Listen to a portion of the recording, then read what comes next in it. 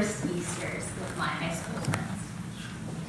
I remember the fun of dyeing eggs in the bright spring colors of red, and green, and blue, and yellow, dressing up to attend an Easter service, and finally ending with eating good food together in a celebratory fashion. However, at that point, I really had no idea of why we did any of these things, or what we were even celebrating. To me, it was simply getting a chance to take part in a popular holiday with my friends. No one then told me the reason we were celebrating, and I didn't think to ask. Now that I finally know why we have Easter, I can't help but think back to those times and ask now, how did I miss out on knowing about Jesus' death and resurrection? At that time, I didn't have the fear of missing out, or FOMO, as my generation calls it, when it came to the story of Jesus dying on the cross, because I didn't know it. I didn't understand it. I had no clue of how I was involved at all in this world-changing phenomenon. Brothers and sisters, today is Good Friday. Before we pull out the colorful dresses and suits and eat decadent cakes and sing hallelujah for the resurrection of our Savior, we must first stop and take in the full breadth of Jesus' suffering as he willingly went to die on that heinous Roman death device, the cross. The Passion, Jesus' journey to the cross, is a story of great suffering. Jesus was an innocent man. He was holy and pure, sinless and righteous, and yet he faced an unfair trial of great condemnation and hatred from those around him.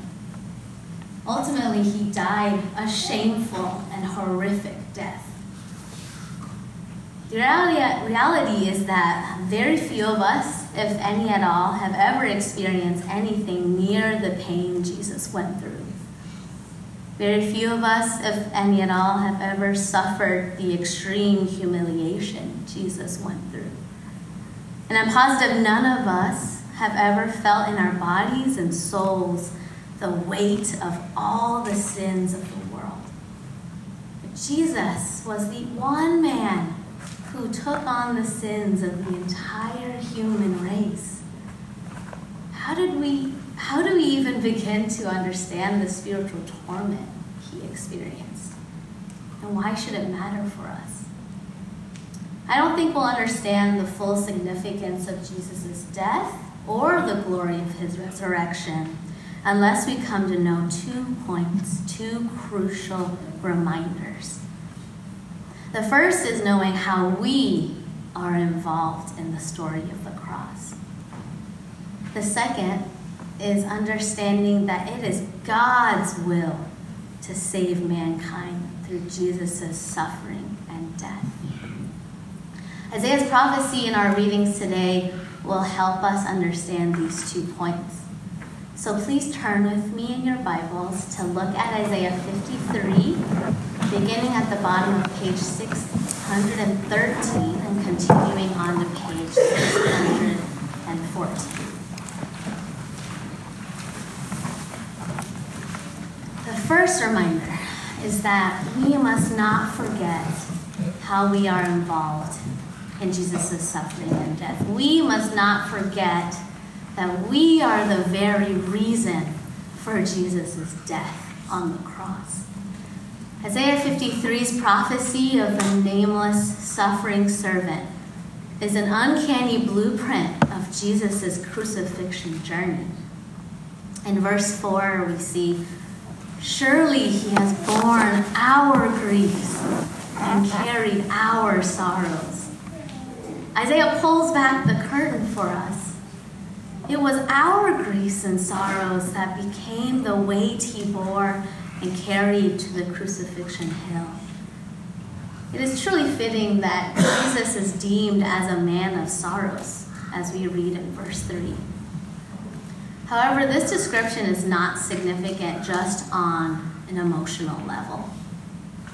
The word sorrows in the original Hebrew language encompasses physical and mental pain. The reason for our physical and mental pain is far more than the speculation that life randomly throws horrible things in our general direction. As Christians, we believe the reason for the fallenness and evil in our world and in our humanity is because of sin. The effects of our sins become the countless grief, sorrow, and pain we experience daily in this life. Jesus committed to personally take on and carry to his death all of humanity's sin, all of our physical and mental pain, all our grief, all our sorrow, and all our brokenness. And yet, despite knowing the depths of our own human depravity, there are those who still find themselves being the crowd who spectates Jesus' affliction from afar. Maybe some of us have experienced being part of that crowd.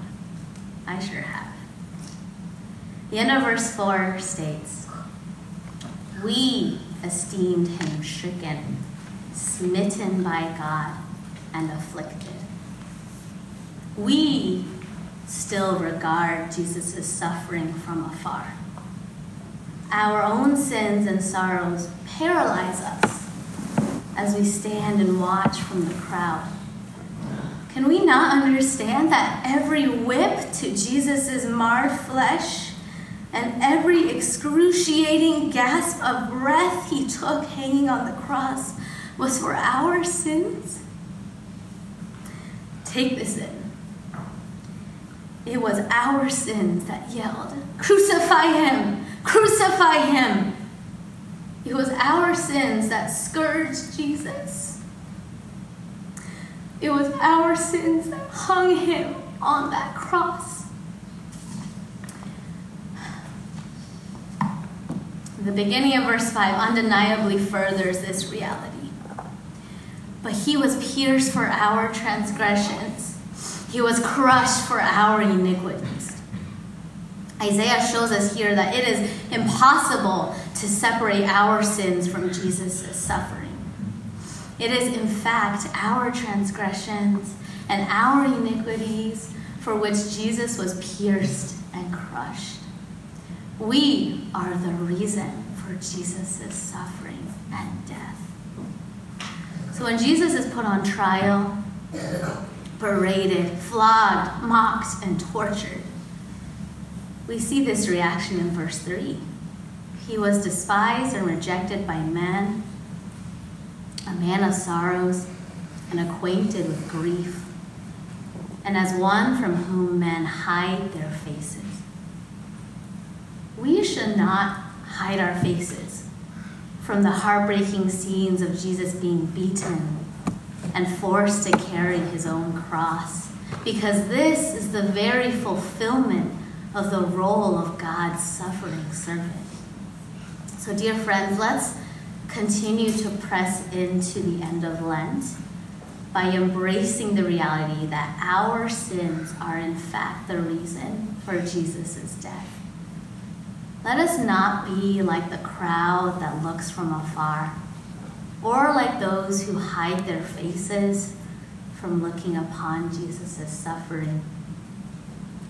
I encourage us to wholeheartedly gaze at Jesus' death on the cross, to submit to Jesus every sin, grief, and pain, for he indeed has carried them all to the cross and died for them. The second reminder we receive from Isaiah 53 is that we must not forget God's will to save man through Jesus' suffering. Yes, it was our sins that pinned Jesus to the cross, but our Lord defeated death. so that today we can turn our hearts in joyous hope toward the resurrection. And though we were the reason for all the blood Jesus shed, the suffering servant was always involved in God's redemptive plan for mankind. God had a will for Jesus' suffering that involved us. And the very reason for his death was to save us. God's plan was salvation for all of mankind, a plan far greater than anything we can comprehend. So continuing Isaiah's prophecy, verse 10 says, "Yet it was the will of the Lord to crush him. He has put him to grief. When his soul makes an offering for guilt, he shall see his offspring. He shall prolong his days. The will of the Lord shall prosper in his hand." When we recognize that Jesus' suffering was in God's own will, we see God's compassion and love for us through Jesus' willingness to take our place of punishment. Verse 11, "Out of the anguish of his soul, he shall see and be satisfied. By his knowledge shall the righteous one, my servant, make many to be accounted righteous, and he shall bear their iniquities." On the road to his death, Jesus, who was unbearably weak and in unimaginable pain, also felt a terrible anguish in his soul as he took on the sins of humanity. However, out of that anguish came a promise. He shall see and be satisfied. In every step of suffering, Jesus knew the glorious result of his sacrifice.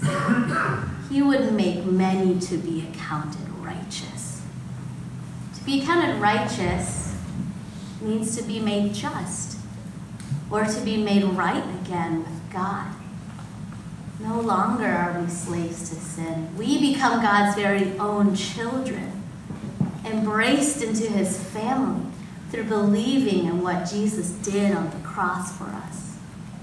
We must believe in what Jesus did for us, and with that faith, live as followers of his way, his victory, and his promise.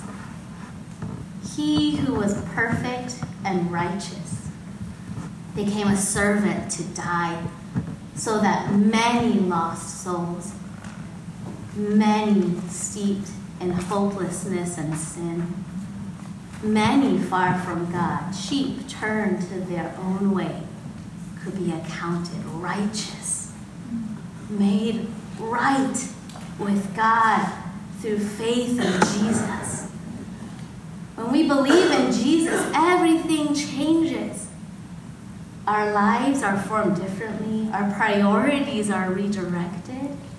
Our hearts, minds, and souls take on grace, love, indescribable joy, and an endless living hope.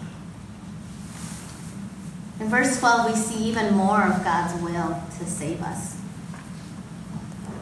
"There I will divide him a portion with the many, and he shall divide the spoil with the strong, because he poured out his soul to death and was numbered with the transgressors."